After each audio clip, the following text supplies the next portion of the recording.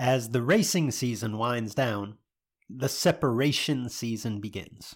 Now, when I say separation season, I don't mean the season to separate yourself from racing, although that's exactly what many of your competitors are doing. And that provides an opportunity for you to separate from the pack. Within This Is Bracket Racing Elite, we focus on growth year-round, but the gains, they're small, they're incremental during race season for two reasons. Number one, because your attention as a racer is split, right? You've got upkeep, maintenance, travel, all the things involved with the racing season, in addition to a focus on your own growth. And because other racers are working hard at that time too. It's this time of year, this separation season, where putting in the work can really allow you a leg up on the competition.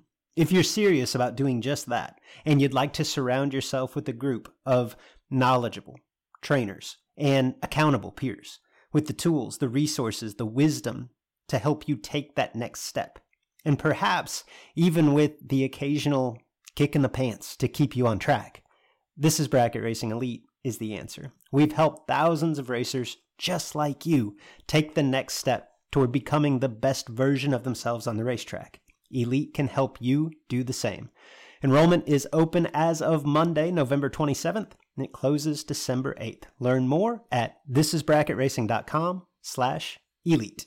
This week's podcast is brought to you in part by Bill Taylor Enterprises. BTE is a manufacturing, design, and support company that specializes in high-performance automatic transmission assemblies and components for drag racing, off-road, marine, and street performance. Stay tuned to learn more about BTE's tune-up services. The IHRA Summit Sportsman Spectacular season wraps up at Maryland International Raceway in Mechanicsville, Maryland, August 23rd through the 25th. New to the Summit Sportsman Spectacular in 2019, racers will be able to earn track championship points. Stay tuned for more exciting details. And it's all that we know, it's the way of life. Give all that we got, right at a time. Do whatever we gotta do. We never know if it's our one last ride. If you want some, come and get some. Cause I'll be willing to bet that you don't want none. Hello, everyone, and welcome to the Sportsman Drag Racing Podcast with Luke and Jed. I'm Big Jed Jared Pennington. He's Cool Hand Luke Bogacki. If you're a regular listener, thank you for your patronage. If you're new, you'll probably catch on soon enough. Our goal is to shed some light on the events, news, and issues in sportsman drag racing and the stars within it. Welcome back to the Sportsman Drag Racing Podcast, where we sometimes discuss Chet Dragon and Jim Rod Cap. Just a little discussion here off air. Mark is sick. I'm in Minnesota. Jed's high on pain pills because he paralyzed himself sneezing. It was a terrible sneeze, Luke. It was vicious. Explain yourself, sir. Well, I hurt my ribs at the lake, 9-10 days ago, and I guess I must have broke half a dozen of them or so the way it feels. Obviously, that didn't happen, but struggling. So Jenny Moe said, look, whatever you do, don't sneeze, because that's going to be bad. So I've went ever how many days I've gone. I am on pain pills, so I apologize if I'm loopy, but I've gone this long without sneezing. This afternoon, had to run outside. If I go out in the sun from my office, when that sun hits my nose, lightning strikes. I don't know what happens. I sneeze like crazy. So I've avoided going outside as much as I can. When I have gone outside, I've got the, and God just pulled it from my system a couple of times during this past week. And I was like, thank you, Lord. But today I had to run out, take me 30 seconds to do what I needed to do. And on my way out, just wasn't even being mindful of it. I chew. And I wanted to call 911. Oh. My back should have exploded. I don't know how it kept it in. My skin must have poked out, a good foot and a half, like a cartoon. So I'm struggling, bud. So if any of you give me a hard time lately, and I'm a little bit out there right now, you might get called out. Oh, today might be the day. Could be the one, Luke. Jed calling his shot. No, We've got a mutual friend. We've talked about this off air that likes to listen to the podcast at half speed and just says it's the funniest thing ever because we sound so drunk. Jed, just what I'm picking up what you're putting down here. There's a little muscle relaxer in your system. Yeah. You're at about 3/4 speed right now, so this could get good. Yes, I am cream corn right now. Well, without further ado, if you're ready to roll, I'm going to tee you up. Let's get right into it and what everybody's talking about. All right, Luke. Our first topic is what everyone's talking about. Now, this is blown up on social media through dragraceresults.com, through Facebook. I haven't followed it anywhere else if it's been going on, but house cars seem to be a major topic of discussion. Now, one of the challenges here when people are talking about house cars is that I don't think everyone has the same opinion of what a house car is. So that's something we'll clear up in this discussion, or at least we'll give our opinion of what it is, which I think is 100% accurate. Of course. But house cars, this is not a new subject. House cars have been around for a long time at lots of different events, but they've also been absent from a lot of big events. So let's go down this trail here and talk about house cars and get some thoughts from you. Sure. To your point, I think we can both agree the definition of a house car is no different than like a house card player in a casino. Like it is a racer that is put into the event by the promoter that the promoter takes a share of the winnings from. I wish I had a dinger right now because I would ding, ding, ding, ding, ding. You like that? Yeah, you just crushed it, man. Okay. Crushed it. Before this is over, I may be calling you bro, but go ahead. Whoa, man. Give me another muscle relaxer. Okay. Another one and you'll be solo, I promise. But the house car idea, like this isn't new to the podcast. We've discussed this before. I think it's been a little while, but just to reiterate, as a racer from a competition standpoint, like house cars aren't a huge issue to me. Like when we stage up, I don't really care who paid your entry fee or who's getting your winnings. Like you're in my way of winning the race. And so like it's not as if if the promoter puts you in, it's not as if you've got tower power. Like we still have to race and one of us is going to win. And whoever puts you in or gets a cut of your winnings really has no impact at all on that. So as a racer, like I don't get too caught up in it. But as a promoter, and Jed, you and I can both speak to this because we've been on that side of the fence as well, like it's just not a good look. Like the whole idea of promoting a race is, at least in my opinion, is to serve your customers. And when you have house cars in your own event, it just feels as if you're trying to play both sides of it. And if one of those house cars was to win, like how do you look your customers in the eye and feel as though like you've done them a service? I realize that house car doesn't have any better chance of winning than the regular entrant. And I think this gets amplified when a race promoter doesn't want anyone to know who put the winner in the race. That's an issue, right? That you know what I mean? Like if you don't want people to know, it's probably something that shouldn't be going on, right? I would say most definitely. So what I saw on Facebook, and correct me if I'm wrong, like I was going down the wrong thread, and truth be known, like if you're listening to this was a big thing a couple weeks ago, but we haven't recorded an episode together, you and I, Jed, in a couple weeks, so this was on top of the list, right? But the post I saw was that something along the lines of, well, every race has house cars. And I think you and I specifically will have pushback on that. Like that statement is ludicrous. Not only can I guarantee you that not every event has house cars, because I know for a fact that the Summer Dorco Shootout that we put on doesn't. You can speak for yourself, but I'm 99% sure that the World Foot Brake Challenge and the SFC don't have house cars as well. Correct. And I think, like, granted, I'm not behind the scenes, but my impression is that there are several big events that don't have house cars of any kind. I would be shocked if there was house cars at any of the fling events. Michael Beard has come out and Anthony Walton have come out very blatantly and said there are no house cars at the Loose Rocker events. And they're not the only ones. Like, I actually think because there's been light shined on this over the past and more promoters realize like this isn't a great look, I actually think there's fewer races that have quote unquote house cars than those that do not. I couldn't agree more. And we've discussed it here on the show, so I'm just saying it again that, I used to allow my car to be raced at the WFC, and it was raced by my buddy Dude, and, he was a guy that didn't get to race but once a year, and he just loved to come up there and race, paid his entries, and I don't know that he ever won anything significant, maybe a couple of $400 or something like that, but I never got a penny of it.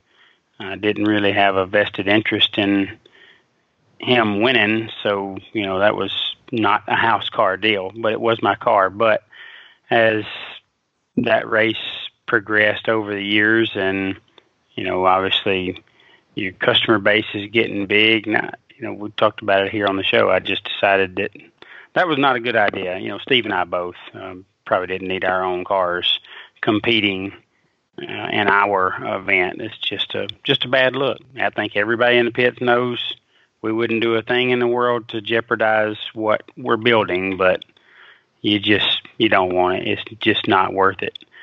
And, it's just questions that you don't want to have to answer. Yeah, and a house car at the events that we put on, for the most part have been 10 granders over the years. So you got a guy in there trying to win a 10 grander. What's he going to get? $6,000 after the split, and then you're going to get 3 of it or whatever. So no, that doesn't make sense at all to gamble on that.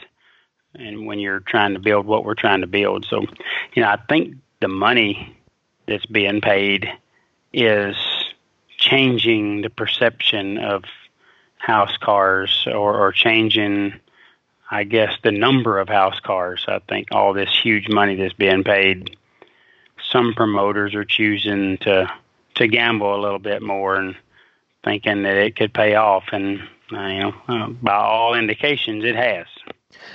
Well, and this isn't a new conversation, by any means. Like, this has gone on at several events over the years. Right now, I mean, we're beating around the bush a little bit, but I think anyone listening knows that this is centered around the SFG events. Like, that's where the accusation lies. And I have no idea if there are house cars or how many house cars, but that's where this has come up, certainly, is the idea that they're putting several racers in. And to your point, Jed, like, we kind of started off on this subject and never really circled back to it.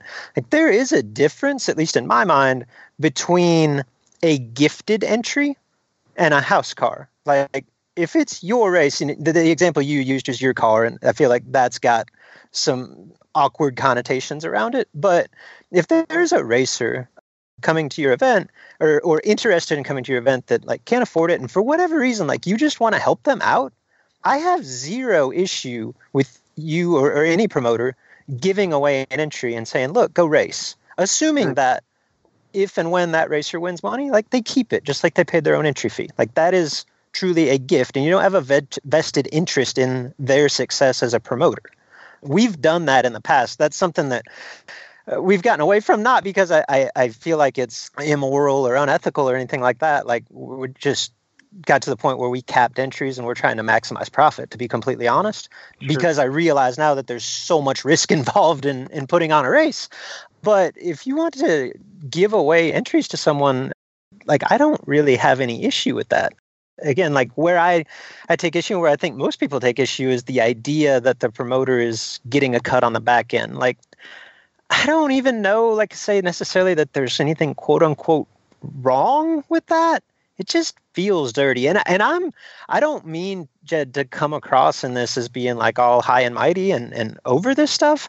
I'm just speaking from experience, because just like you said, like, you've kind of been down that road. Personal story, when this was not at our Jake Summer Door Car Shootout, but you know well, for the last decade, I think, I put on a dragster race at the Great American event, was originally at Belrose and then moved to Memphis. We've done it every year for 10 years. This year, we're not doing it just because I have other stuff going on. But the first one of those that we ever did, it was at Belrose. There was like 110 cars on the grounds, and I'm trying to fill a 32 car race. It was like $1,000 entry fee. So I'm begging people and I'm doing raffles, and we did poker tournaments for an entry. I mean, just everything I could think of to try to fill the race. And I came up like 3 short. So I went around and found 3 guys and was like, look, you're in. And realizing that like that took any of the profit that I was making out of the race away, but whatever, like you're in. And lo and behold, one of the racers that I did that with won the race. And I got like half of the money. And I just like, it just didn't feel right. You know what I mean? Like the way it shook down, I wasn't really making any money off of the race. And then I went to making like a lot of money off the race. And it just felt like, man, I almost feel like I did a disservice to these 29 guys that paid me. Not that it had any outcome on the race. Like it just didn't feel right. And kind of to the point that I mentioned earlier, I didn't want anyone to know that I had a vested interest in that. And when I sat back and thought about it, like if I didn't want to openly tell the other 29 entrants in that race that I had a stake of the winner, then it probably wasn't the right thing to do. And I've never done it since. You know what I mean? Like live and learn. Like if you were part of that original race and you want to call an MF me, like have at it. Like I did that. But in doing it once, I stepped back and was like, that's not really what I want to be about. You know what I mean? Yeah. Oh, yeah. I understand that completely. And you know, we put on races for 13 years, Steve and I, so we've helped our share of people over the years, but you know, not with the idea of getting a cut of anything that they get. In fact, don't even keep up with that. You know, anytime I've helped, I'd say probably 80% of the time I've helped someone, they've come to me after winning $50 or something. Hey, y'all just keep that since you helped, and No, we're not doing that. And, you know, hopefully, I've got enough moral character that, you know, 100,000 wouldn't make me feel any different. But I can see how the money that's being paid changes people. So, you know, I'm definitely not speaking from experience at that level. I'm speaking at a much lower level. So. You know, I don't want to condemn anyone that has or is going to do it, but definitely not something that I think is I don't know, a great practice, is how I'd put it. Yeah, no, I agree. And to your point, like I don't really have any issue with the gifted thing. Like my complete full disclosure, like my father-in-law and my sister-in-law, they pay their entries at the Jag Summer Door Car Shootout every year, every time. But to me, like if I want to put my father-in-law in, like I may put him in a race in Huntsville, or I may put him in the Spring Fling Million as a gift. Just say, look, go race. You know, I don't think he'd have the opportunity otherwise, or whatever the case may be. So if I want to do that at my race, I have any issue with that. But again, he's going to get 100% anything that he wins. So anyhow, Jed, it's been a month since we've really covered any on-track racing. We're not going to spend a ton of time with it, but let's just roll through some race results over the course of the last 3-4 weeks. And then it's our way of keeping people here. Like we're going to give the people what they want. They read the headline, like JJ's top 10's coming. So this is our way to make you listen to like 15 more minutes of the podcast. So let's roll through what's been going on around the country. NHRA Western Swing, a lot of big dollar bracket races throughout the Midwest. We're just going to try to hit the high points. And I guess start this off with this episode's BTE Who's Hot? He's on fire! It's time for Who's Hot in Sportsman Drag Racing. BTE staff is selected directly from the racing community. From sales to manufacturing, each member of their staff is a performance enthusiast. With multiple world championships and #1 qualifiers, they offer expert professional technical advice for your racing operation. See our staff directory. Our commitment to your success is part of our own. Oh, Luke, we have a hot driver this week. Well, I say this week. I think this was a string of races, but nonetheless, this gentleman has had already a good season, but this was one heck of a stretch right here with some big money finals and wins. Chris Bear continues his incredible season. Chris had 2 $15,000 wins. Okay, so he won 2 $15,000 races in 3 days in 2 different vehicles. One was in his door truck, One was in the dragster. Won both. Then that was at Keystone. Then has a $25,000 final where he was runner-up, but still a heck of a performance to put him in the BT Who's Hot spotlight this week. Yeah, you said that Chris Bear has already had a heck of a season. I would say what Chris Bear has accomplished in the last 3 months, most of us would call a successful career.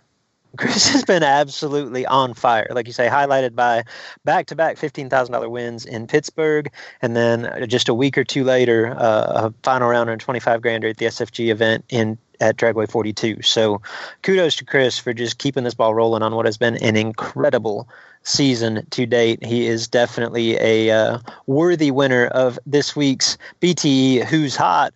And Jed, that was a tough call. We debated this a little bit pre-show between what Chris Bear has done on the bracket scene and what Kyle Rizzoli has done on the NHRA scene.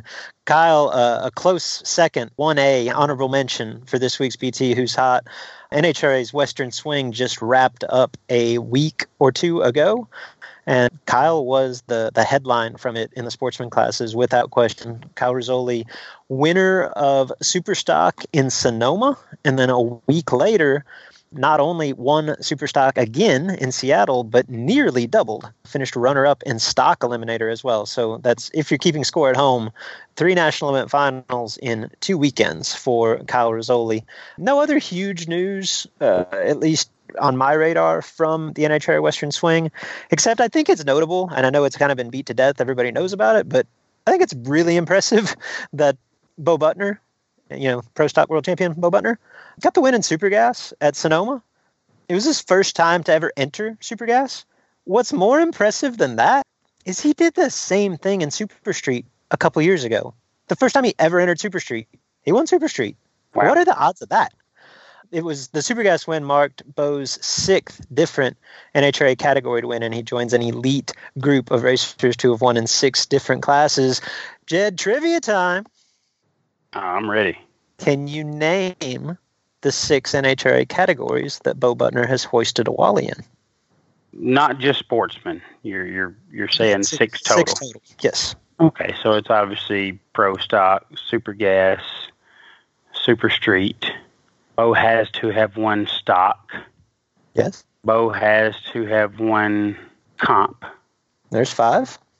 And I would say number 6 would be, is it going to be Super Comp or is it going to be Super Stock? But I would say Bo's been a Super Stocker at some point. So I'm going Super Stock. Oh, Big Jed, give me the dinger. You knocked that out of the park. Oh, nailed it. That's what I'm That's talking my about. partner. Even on drugs. I nailed it. Crush that. Kids, do as we say, not as we do. Yeah, do not. Xanaflex or whatever it's called. This is the most entertaining episode in history. On the big bucks scene, Big Jed, Stanton, Michigan, the World Super Pro Challenge, the $50,000 to win main event. Money went home to Canada. Mr. Jamie Tucker with the win over, my text just said Ledford. That was Lane, right? I believe it was, I don't know. We're going to stick with that. If we're wrong, somebody will let us know. I think it was Lane Ledford, runner-up in the 50. And if that's the case, he is the 3rd member of the Ledford family to finish runner-up in that $50,000 main event. His father Jeff's done it, Uncle Mike's done it, and now young Lane has done it. So pretty impressive from the Ledford family. Only other note that I had from Stanton, little Mikey Bloomfield was in 2 finals. He opened the weekend with a $10,000 win over Gary Williams. He closed the weekend with a $5,000 runner-up to AJ Ash. So pretty impressive showing from Mikey. Obviously, it wasn't in the main event, but that is a stout field of racers to roll through it to 2 final rounds. Pretty impressive. Luke, I think I saw on Facebook where it said AJ has collected a big check at the World Super Pro Challenge 5 years in a row now, and wow. In one race or the other. I know he won the 50 a few years back. Yeah, yeah, that's impressive. That is impressive. Speaking of impressive, I'm sorry. Go for it. Man, I'm a mess right now. Dragway 42, the SFG event. So hold on, before we even get into this, yes. talk about how that weekend started, because this was kind of bizarre. Yeah, so I'm not really up to 100% speed on it, but best I could tell, they had an issue in the left lane, like first round. They decided that there was a problem and it had to be stopped. And I think they were well into the round and decided that we'd just have a redo. We'd just start over. We're going to fix this rollout issue in the left lane, and we're going to have a redo. Start everything from scratch. And give everybody a time trial, because we just want to make sure that we give everybody the best opportunity to compete for the purse. I think that was the reasoning behind the decision, which is good. Good call, bad call? The unique call, certainly. But unique, definitely. Are you on board with it or no? I probably would have been running the right lane, so I would have been in favor of them of not getting a time trial. I would have said, heck with them. They'll figure it out about 300 feet out, whether they're running good or bad. But no, so I probably would have wanted to race, because I like to get to the steakhouse these days. I really just want to race and take my beating and go eat. But anyway, so they decided that we can fix the rollout. They fixed the rollout. And the way to test it, if I had this option every time I needed to test rollout, I think it's foolproof. You get AJ, put him in a dragster. This was the most bizarre part to me. Go ahead. AJ knows, if AJ misses it 3.5 thousandths, he knows it. So he can tell you, yeah, I got it. It's good. So we made 2 in the right, or 2 in one lane, and was going to make 2 in the other, and I think it ended up 3, because maybe one time he let go just a little bit late, and he said, let me get a redo on that, because I think I might have missed it a little. And turns out, AJ told him, you ain't got a problem anymore. It's fixed. He let go on time 4 times and decided that the lanes were equal, and lo and behold, they got back to racing. And AJ was right. So, now, I may be speaking completely out of turn here, Jed. Like, my understanding is that this was a simple rollout issue. So in that case, like, I don't know, like the tried and true method that we've been using for 30 plus years is get the old rollout wheel out. Like, I've been content with that. I don't think I need anybody to make 5 time runs to prove it, but whatever. Like, if that put people more at ease, that put people more at ease. As to the decision itself, like I say, at least in my mind, kind of unprecedented, a little bit bizarre, but I don't know that it's the wrong call. Like, I think you can make a valid argument either way, but just for the sake of being devil's advocate, like, I'll argue against, like, this was the first day and there was a time trial, right? Like, why did this, and not to say like every T's not crossed and every I's not dotted at like every event, but if you're going to guarantee like several $100,000 to win over the weekend, shouldn't somebody check that before the race starts? I mean, I don't want to be too critical, but like that seems like kind of a obvious competitive thing that you would check. But whatever, it comes to light when it comes to light. And we've actually been through something similar at one of our races. Because actually we had rain the first day. There was a bunch of people up on the starting line at various points. Someone kicked one of the beams, and we didn't catch it until probably 20 pairs went down in the first session. So of a time trial. And we gave everybody another time trial. We basically started over. Like, similar deal. I just don't really know how it got halfway through first round before you realize there's a problem. But whatever, I wasn't there. But as a racer, and I'm probably in the minority here, like people listen to this going, of course you rerun that. And to be completely honest, if I was the promoter, like I may have done the exact same thing that Kyle and AJ did. Like, I don't really have a fault with that decision. It's just a unique spot. But as a racer too, like, I'm just kind of specific to 8th mile bracket racing. Like, we have done so much over the last 2 decades, and maybe I'm showing my age here, to make this easier. Like LED bulbs and auto start and crosstalk and just like equipment's unbelievable. Let's just make sure nobody can screw up, right? And everybody gets to make really good runs. I remember racing at weekly events where there was 200ths difference in the lanes. If we have delay boxes, most of us understand math and the time slip. Like, I'm cool with racing with a couple hundredths difference in the lanes. I actually think it'd be fun to have a variable. Now, again, I wasn't there. I'm not racing for 75 grand. Like, I get that everything, you want it to be perfect, but I think like you're a racer at that level, like you can adapt to that. whatever. I don't have a problem with them doing what they did, but I wouldn't have a problem if they just said, it is what it is, figure it out. Yeah, I would agree with that wholeheartedly. And I think the lesson learned here is that if you don't have Chet Dragon in the pits to come make a couple of hits on the tree and check the rollout, AJ is probably the next best option. I would say hopefully Chet's there because I would trust Chet just a little more than AJ. But if AJ says it's good, I'm good. I guarantee you that's what Kyle Riley did. He looked down the entry list. Chet Dragon, nope. Jim Rod Cap, nope. Damn, AJ, get out there and make a couple runs. We got to figure this out. Just make them till you feel comfortable that the rollout's good. Ever how many that takes. So, who did figure it out at Dragway 42, Jim? What's that? So who ended up figuring it out at Dragway 42? Oh, yeah. So when the racing got started back up, and I don't know which lane the winners were in, that would be interesting to me because we could call it, some kind of conspiracy or setup or whatever. But Scott Taylor took the win on Thursday over Randy Shire. That was 15K. Megan Lotz put her name in the record books as a female $50,000 champion over Chris Koslick. Has that been done before? I don't think so. I think Megan was the first. I can't remember it being done. You may be right. Lots of cash. Boom. And then Saturday, Jeremy Kessler got a $75,000 check as he got the win over Carl Drake Jr. And Sunday wrapped up with Mike Donnell winning over Chris Bear, as we talked about in the BT Who's Hot. $25,000 payday for Mike. So that was Dragway 42 SFG wrapping up. Luke, there was some SFG action earlier in the month at Piedmont Dragway.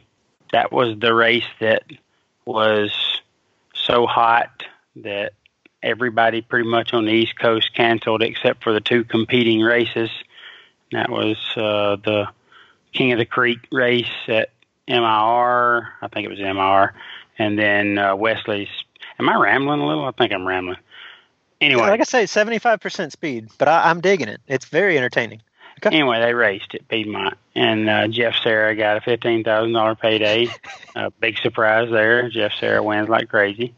And Gabe Taylor won a 50 grander over Chris Borges. So your point on Serra too. He won one of the days of the latest Loose Rocker race at Virginia too, and I believe was down to like 5 cars on the day that they weren't able to finish that got split up. So Serra, actually a third candidate for this week's BT Who's Hot. Yeah, Jeff Serra always in motion solutions, always getting it done. You mentioned the competing events on the East Coast, and it was hot that weekend. That's the weekend that we had our Jag Summer Door Car Shootout. It was miserable in the Midwest as well. Wesley Washington's event up at MIR, obviously on top of the SFG event at Piedmont, and there was some drama between those two events. There's been some drama between those two promoters, but there's a lot of stuff came out on Facebook, on the Drag Race Results message board. Do you want to explain, or do you want me to? Well, look, I mean, it's very simple. And I'm going to go on and talk about the guy that brought it to light. I mean, heck, if we're going to talk about it, let's talk about it. All right, let's go. So, Loose Change, apparently, he and Wesley are very good friends. And we all know Wesley's in Kyle's past. Or I say we know it. We know it at 30,000-foot view anyway. So there's races going on. I don't think either event had the crowd that they were looking for. My goodness, the heat index was like 115 degrees. It was crazy. Sure, and you've got two mega events within 5 hours of each other on top of each other. So either one's typically going to do all that well. Very difficult to make that work for either side. So Loose Change brought it to light on DragRaceResults.com that apparently the promoter from the Piedmont event texted racers that were attending the MIR event and said, if you will leave that race, you will have a free entry waiting on you at Piedmont. Now, that is strictly hearsay. I have seen no confirmation of that. I have seen no evidence, but I also haven't seen anyone say, no, that didn't happen. So, Luke, I'm not much of a fighter, especially right now because my ribs hurt. But tell you what, if I'm just going to figure out some way to make you sneeze. I win the fight. Yeah, if I'm promoting an event and I'm already struggling, and racers at my race are getting texts like that from another promoter, we would definitely have a discussion. And if that discussion went the way I think it would go, one of us probably gets skin up. It'd be me. Yeah. I don't like that. I don't like it at all.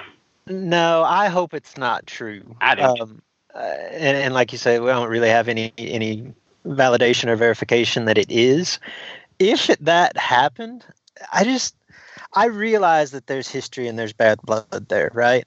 But if you're Kyle Riley there, like my understanding is that they didn't have a lot of cars at Piedmont, so like he's not probably in the positive on the weekend as it is. And obviously MIR didn't have cars either. So neither one of them are making any money. To go and try to steal racers from another race that also isn't profiting and give them an entry to your race that's already losing money, like that just seems really malicious and vengeful and spiteful, I think. Like personal. Obviously very personal. And I don't know, man. I hope that they're both above that because, like, I like Wesley a lot. I like Kyle. And I don't know the details of that history. Obviously, it's checkered. It's not good. But, man, like, if that's all true, like, that there's just no good that can come of that. So, whatever. Like, I read the same things, and I was sitting here with the popcorn just waiting for somebody to come on and confirm or deny, and we never really got any of that. So, who knows? Like, it's probably not even worth talking about, but man, that's just a situation that doesn't seem to be getting any better. No, it doesn't. And while we're talking about Wesley and the King of the Creek race, all I remember from that race is that Steve Witherow seemed to wreck the field, which he does quite often, and he had a perfect reaction time leaving the starting line backwards in a bye run. That's all I remember from Wait, that what? event. Yeah, he was triple O in reverse on a bye run, just went backwards. That's impressive. Yeah, he didn't but he just like goosed it or whatever, and it's perfect backwards. That's awesome. I watched Anthony Bertozzi on a bye run, like at an NHRA or IHRA national event in super stock, like let go of the brake pedal at idle as the first amber was on and B00 something. Never got off idle. Like the car just steadily creeping and the stage bulb went out as the green came on. I thought that was really impressive, but he wasn't perfect. If WW was Wesley Washington, capital W is Steve Witherow. He did that in reverse. That's impressive. That takes the cake. That should have got this week's BT Who's Hot.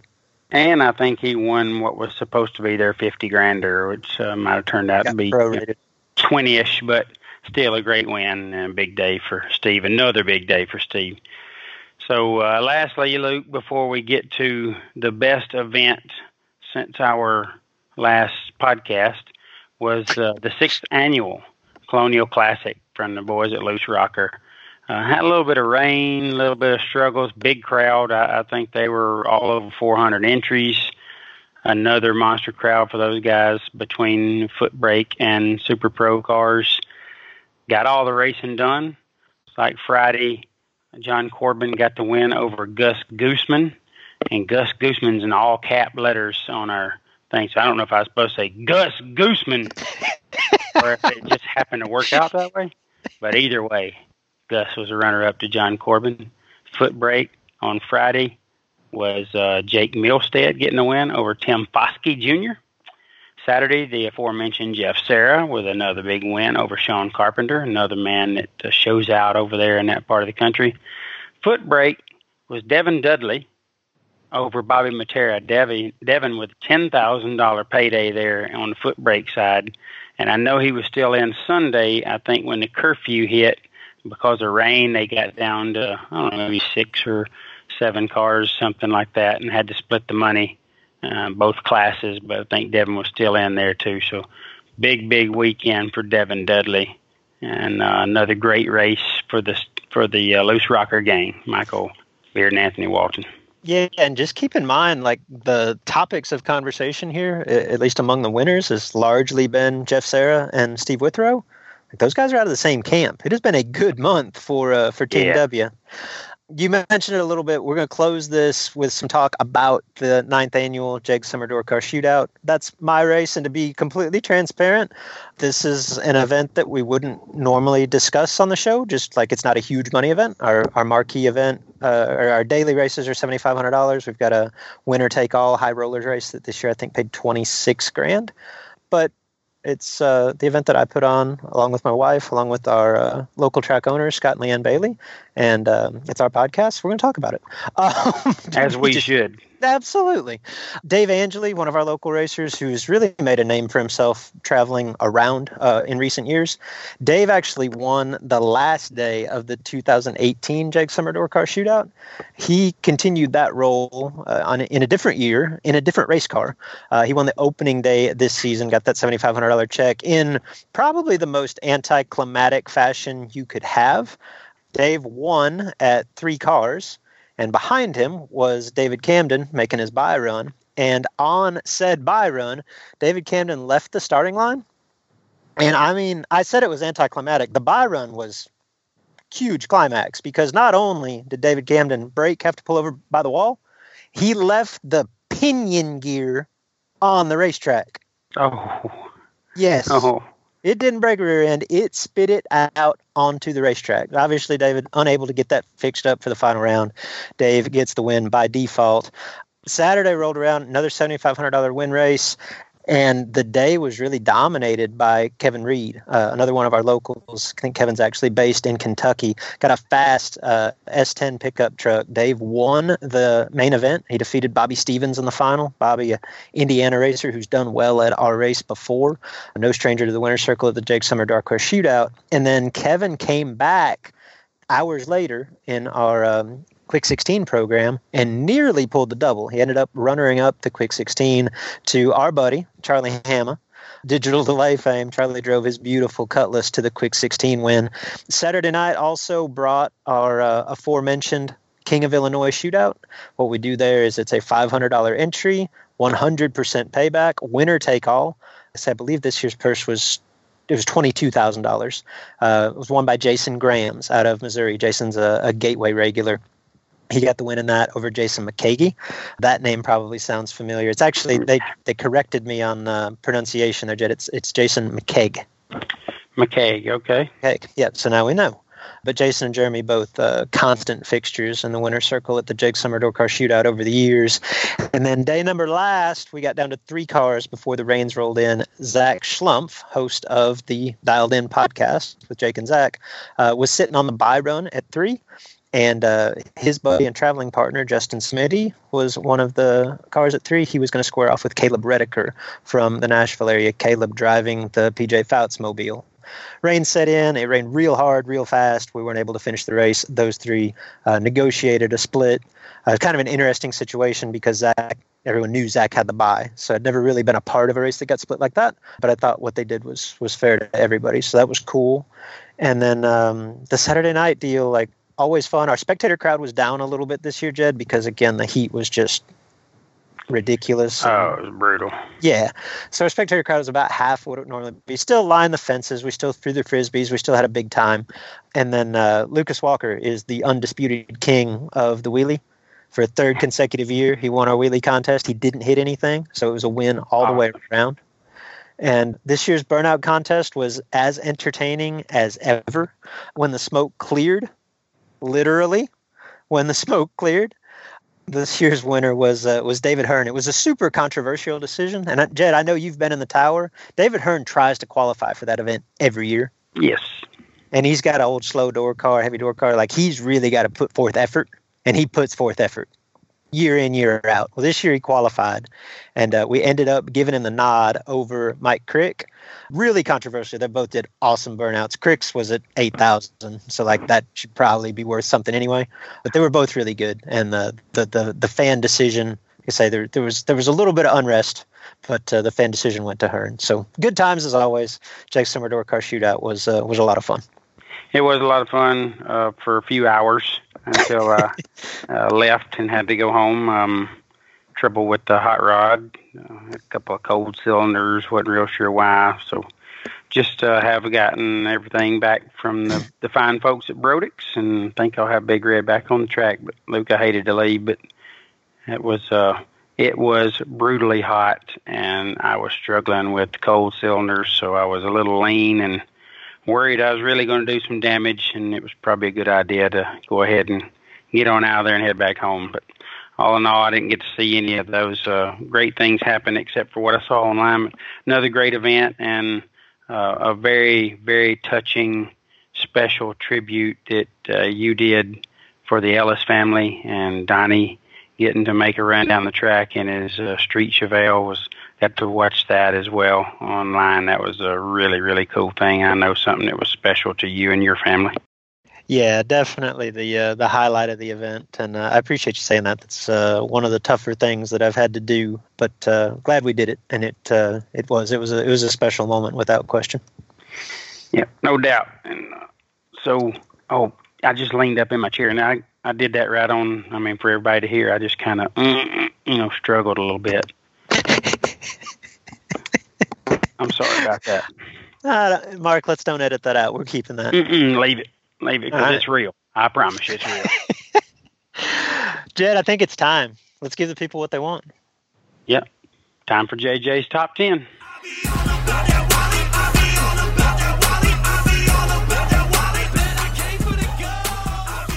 It's that time again with the little golden voice of drag racing, JJ Oh, Pennington. he dropped it like it's hot. It's time for JJ's Top That's 10. a burn barrel It's time ticket for right there. JJ. Hide the sharp Top objects. 10. He's It's time gonna for need JJ. 7 take 3, Top no 10. good. It's time for JJ. Top 10. It's JJ's Top 10 with JJ Pennington here on the Sportsman Drag Racing Podcast with Luke and Jed. Well, it is great to welcome back our 13-year-old correspondent to the Sportsman Drag Racing Podcast with Luke and Jed. It is time for JJ's Top 10, brought to you by Armed Forces Racing. I want to thank Jeff Lambert and the folks at Armed Forces Racing. And JJ, I want to thank you for giving us some time out of your busy schedule, sitting on the couch all day. I know it was extremely difficult. You managed to do that and put us a top 10 together. So thank you for joining us tonight. No problem. So you got a lot going on right now. We'll briefly touch on that, and then we'll jump into this top 10. But you're 2 weeks from starting 8th grade. So you're in high school at our school. It's no middle school. So that's a lot happening. You're about to leave tomorrow and head to the beach with me for a few days.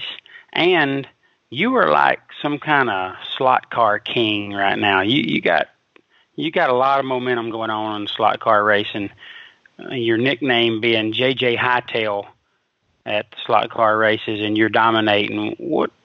How are you balancing all that? There's a lot happening in your life, bud. When I go to the slot car track, pretty much all I think about is trying to get to the next round or trying to get that one of 6 to 10 entries through. Yeah, the double entering is not a problem at the slot car races because you usually got 6 to 10. So you got plenty of entries. It keeps you busy. Right. But you're coming off of a loss at 11 cars in a 175-car race. And, you had 10 entries there, come up short. But prior to that, you'd won 3 in a row, and a couple of those races you were like the runner-up, and then all the semis and light money and all kind of stuff going on. So performing really well at slot car races, bud. Super proud of you. Well, thank you. That's awesome stuff. JJ's the Chris Bear of slot car racing. He is the Chris Bear or the Jeff Serra of slot car racing. That was a golden opportunity for you to say, well, Dad, I appreciate that, and I appreciate the $7.362 million that you've invested in my slot car racing program to make sure that I got plenty of cars. Whoa. What's that, bud? Did I miss something? Was it more than that? You bought 2 of them. The rest. Okay, we'll agree to disagree on that. But Mark, Anyway. why do I feel like Well, we're in a family debate here? I feel like we should bow out of this for a minute. Yeah, we won't bore the listeners with that, with a debate that I would win. They don't want to hear that. They want to hear JJ win. There's no chance of that. You mean that you'd lose, right? Yes, sir. Yeah, that's what happened. Anyway, so this is your top 10, a.k.a. top 15, a.k.a. it's going to be more than that, but this is for the month of July. So I know people have heard us talk about so far in the show winners, and they looked at Facebook, and there's some recent winners. Some of that happened in August, so don't think that we're leaving them out. We'll get them in August. But these are the winners in July that we want to discuss. So, JJ, our junior dragster category this week is rather different and interesting. But tell us what you decided to do there. So we're just going over the champions that were crowned at the Eastern Conference Finals in Bristol, July 20th. And so we're just going to go over the champions that were crowned there from all different age groups and what went on. Yeah, I like it. So tell us all about it. Who were the champions there? So your 6 to 9 year old age champion is Gage Blevins. The 10-year-old champion is Morgan Harp. 11-year-old age group champion is Brendan Nuttall. Sean Kirshner won the 12-year-old championship. Nathan Tanner in the 13-year-old championship. Gage Ratchford, 14-year-olds, got it done for that championship. Bryce Boer, hope I'm saying that right, won the 15-year-old class championship. And Jesse Marshall won the 16 to 17-year-old class championship. Yeah, so I wanted to recognize all those big winners at the Eastern Conference Finals. Seemed like it was fitting. We know there were some great performances out there in junior dragsters, but the ECF is the biggest deal they had in July. So wanted to recognize the big winners from that. And Team New Media, I believe, was the team champions there. So congratulations to each and every one of those champions. It's not a 1 through 5 or type deal, or we didn't rank you per se. So you're all champions. You're all number ones this week. So congratulations. So, Bud, foot brake is another category, or bottom bulb is another category that's going to have a little interesting twist to it that you wanted to do. So tell us how you're going to handle that. So number 5 is personally my favorite one on the list. So I'm going to start at 4 and go to 1, then save number 5 for last. Interesting strategy, Cotton. Go ahead. So number 4 is Terry Nyman. He got a 10K win on Sunday at the WFC. I believe it was no split. Yeah, and Terry's 68 years old, and you'll hear a little more about the WFC. That's our event. That's the one we put on. Everybody knows that. Results are going to be, our top 5 is going to be WFC heavy. I apologize for that, but I think Luke mentioned earlier, it's our podcast and it's our list, and we can do it any way we want to do it. So I apologize if it offends you. But Terry Nyman, Luke, 68 years old, been racing the same car since 1970. Come out in a 450-plus foot brake car or entry field and collected the $10,000 no split win. That stories like that are what this stuff is all about. Yeah, it's really, really cool. So, Bud, that's a big deal. Who you got in number 3? Number 3 is Michael Weirdbeard. He running up 2 5Ks at Quaker City, won a 2-grander at Dragway 42, and then semied another 2-grander in the very next day. Yeah, Beardo, the weirdo, we love MB, Loose Rocker promotion guy. His car's been down for seemingly 2 years. He's back out with it straightened out on the racetrack now and doing what Michael Beard does. He is an excellent bottom bulber, and he's performing really well and very deserving of getting on the list, and probably hear from him again in August with the role he's on. So congratulations, Michael Beard. That's a nice accomplishment to land in the number 3 spot. How about number 2, Bud? Number 2 is going to be Nasty Nick Hastings. He won back-to-back 5K races at Quaker City. Yeah, so the 2 5Ks that Beard runnered up were both to Nasty Nick. Got those 2 5K wins along with some other stuff. We'll actually hear from Nasty again later on. Kind of crazy. This guy's just ultra talented. couple of big wins there for him at Quaker City over a tough competitor. So congratulations, Nasty Nick, for landing in the number 2 spot. So number 1 had to be pretty special, bud. Number 1 is going to be Jimmy Reeves. He won the Thursday $3,000 Gamblers race and the Saturday $10,000 race at the World Foot Brake Challenge while being a 63-year-old in a field of young guns. Yeah, Jimmy Reeves takes his 650, 660 Ford Fairlane, 63 years old. The Saturday race was the largest field ever for a foot brake only event, 484 entries. It ran over into Sunday because we had to stop at curfew due to some rain. Ran over into Sunday morning, not much sleep, not much rest. 63-year-old man that all but passed and left this earth back in September with a heart issue. Lucky he made it through that. I mean, he all but died. Gets back out there, the extreme heat, facing the young guns over 2 days, and gets a $10,000 payday after he's already won the Gamblers on Thursday night. Amazing performance from Jimmy Reeves. His crew chief, I think it's Rodney Reds, his crew chief, awesome guy too, found him killed over in September at the racetrack after a run and got him some help, and they revived him. And then he comes out, less than a year later and does what he does. Congratulations, Jimmy Reeves. That number 1 spot, that was a heck of a performance. Really something special to watch take place. 2 big victories at the WFC. So, JJ, that was really special. And that was 4 through 1. Why in the world would you save number 5 to talk about last? Because it's the greatest thing ever. Well, tell us That about it. sounds like a good reason. Number 5 is Ryan Gleghorn. Didn't win anything. Actually didn't even drive good.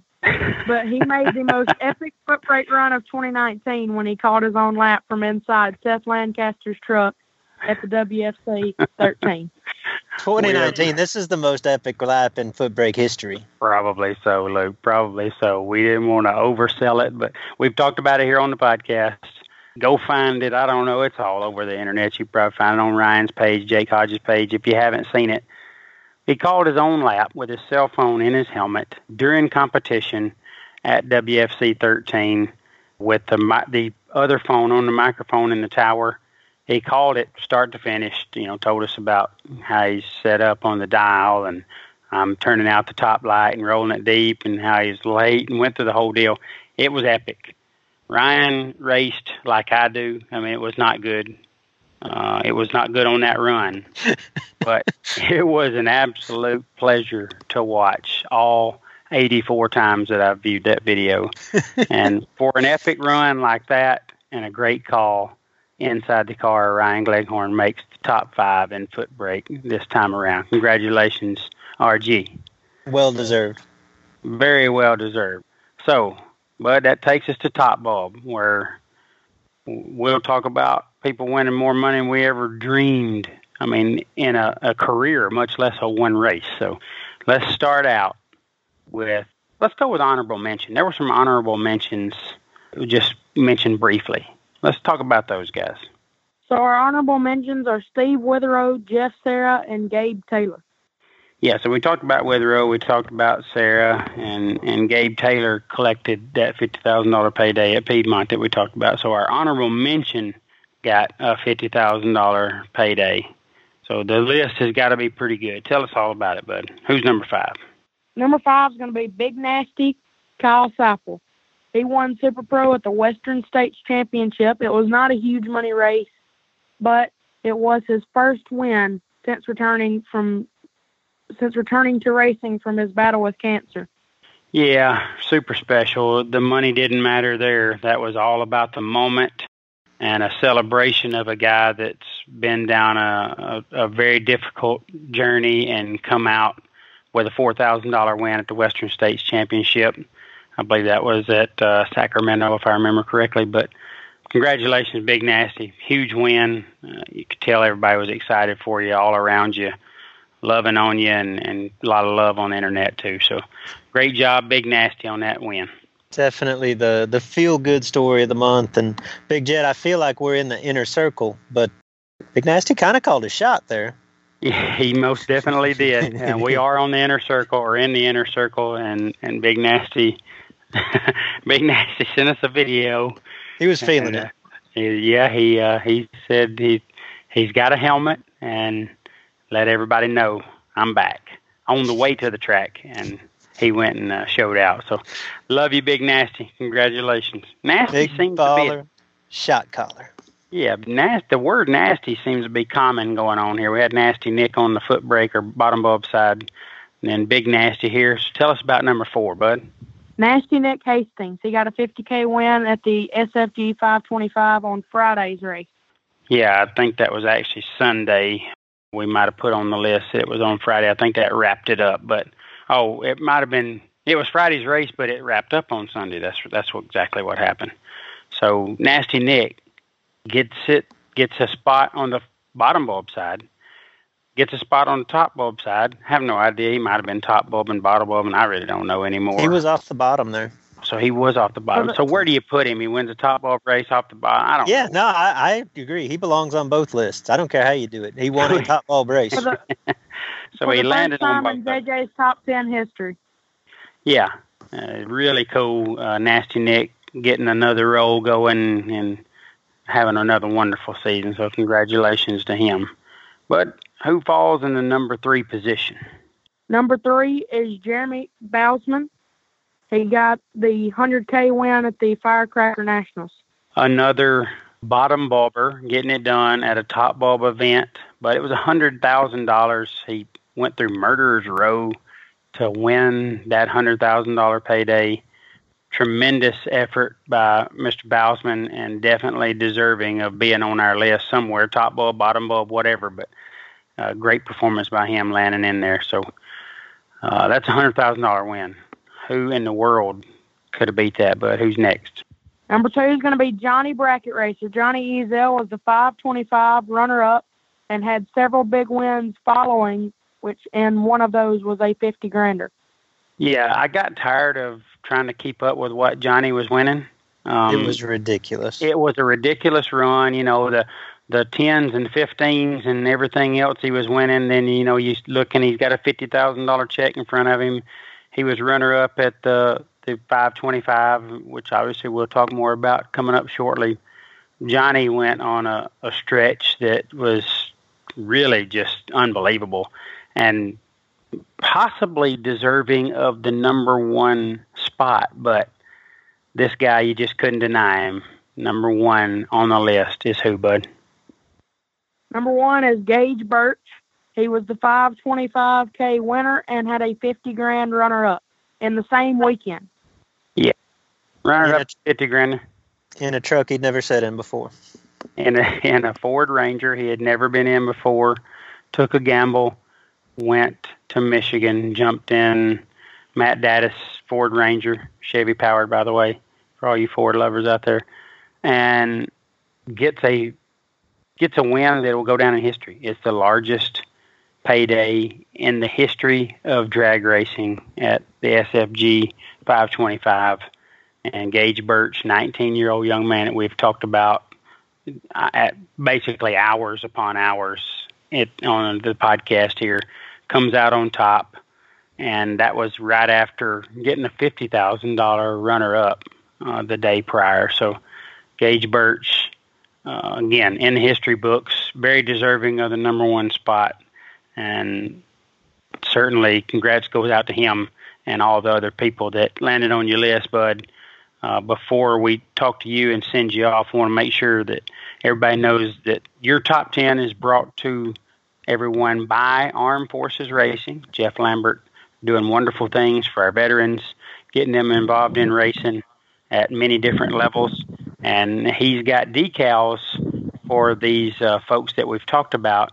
Guys, reach out to him. Go to Armed Forces Racing, like their page, reach out to Jeff, and let him know that you were on the list for JJ this time around, and he'll get you a nice JJ's Top 10 decal, which is really cool, by the way. I'll put one on the Nova if I ever get it back, and looking forward to that. So also you can reach out to our producer, Mark through our Facebook page, and he'll help you get connected with Jeff if you're having trouble. But Armed Forces Racing on Facebook or armedforcesracing.org, go check them out.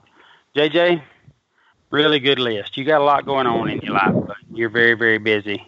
And I appreciate you taking some time to put the list together and join us tonight. It was really well done. Thank you for having me.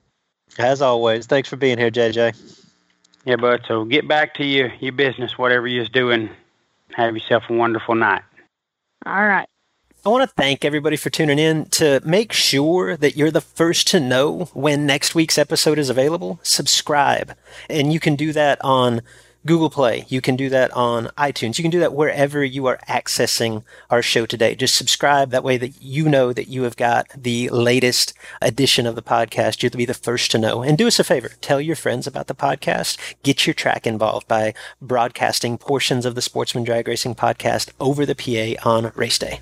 Reasons to use BTE tune-up services. Number one, quick turnaround time. You won't be out of commission for half the season while you're waiting on your parts.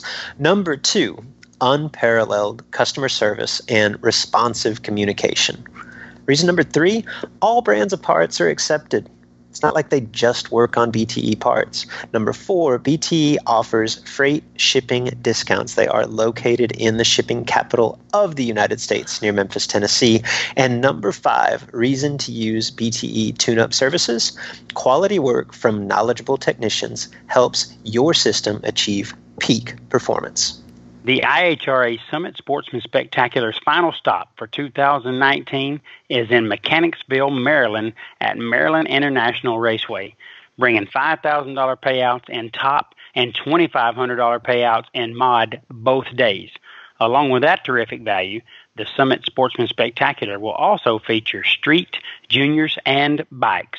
Now, there will be round prizes, IHRA member bonuses, a racer appreciation cookout, and Ironman trophies for all class champions. Come on out to MDIR August the 23rd through the 25th and see what all the Summit Sportsman Spectacular is about. Well, guys, that wraps up this episode of the Sportsman Drag Racing Podcast. I want to say thanks to our great sponsors and supporters, the IHRA and the fine folks at BTE. Support those companies any and every opportunity you get. Luke, it's been a while. I don't know if you're rusty right now or if you're prepared, but it's shout-out time. All right, we got to start with shouts. This actually happened here. I'm in Brainerd, Minnesota, as we record this. Just ran the divisional event last weekend. I'm here getting ready for the national event this weekend. And I don't know if either of you guys saw this, but the final round of Super Gas at the Brainerd divisional last week was like from Sportsman Drag Racing podcast heaven. Like how we've gotten an hour plus into this show and not talked about the Super Gas final is beyond me. But we've got to give shouts to both the runner-up, Tim Nicholson, he of the 5-speed, top-end throttle stop, the coolest Super Gas car in the country. But even he was no match for the eventual winner, Jim Rodcap. I did see that. Jim Rodcap. It was good. Jim Capiello. He gets shouts every week. And we're going to keep talking about Jim because at some point here real soon, like I would say within the next month, I'm going to have to nerd out and go through the scenarios and the contenders and the favorites for this year's NHRA World Championships. Our man, Jim Rodcap, very much a title contender in Super Gas. This could be the greatest thing to ever happen to the Sportsman Drag Racing podcast. So keep an eye on that. That'll make it that much more enjoyable to listen to. Absolutely. Shouts to, where do I want to start here? Shouts to our lead correspondent, man of the people, JJ Pennington. Yeah. Shouts, Big Jed, to don't think you sneak this past me. Like, I really like the play on words. Shouts to Lots of Cash. That was good. And Megan Lots. Shouts to Gus Gooseman, the one and only. Gus, nice work, sir.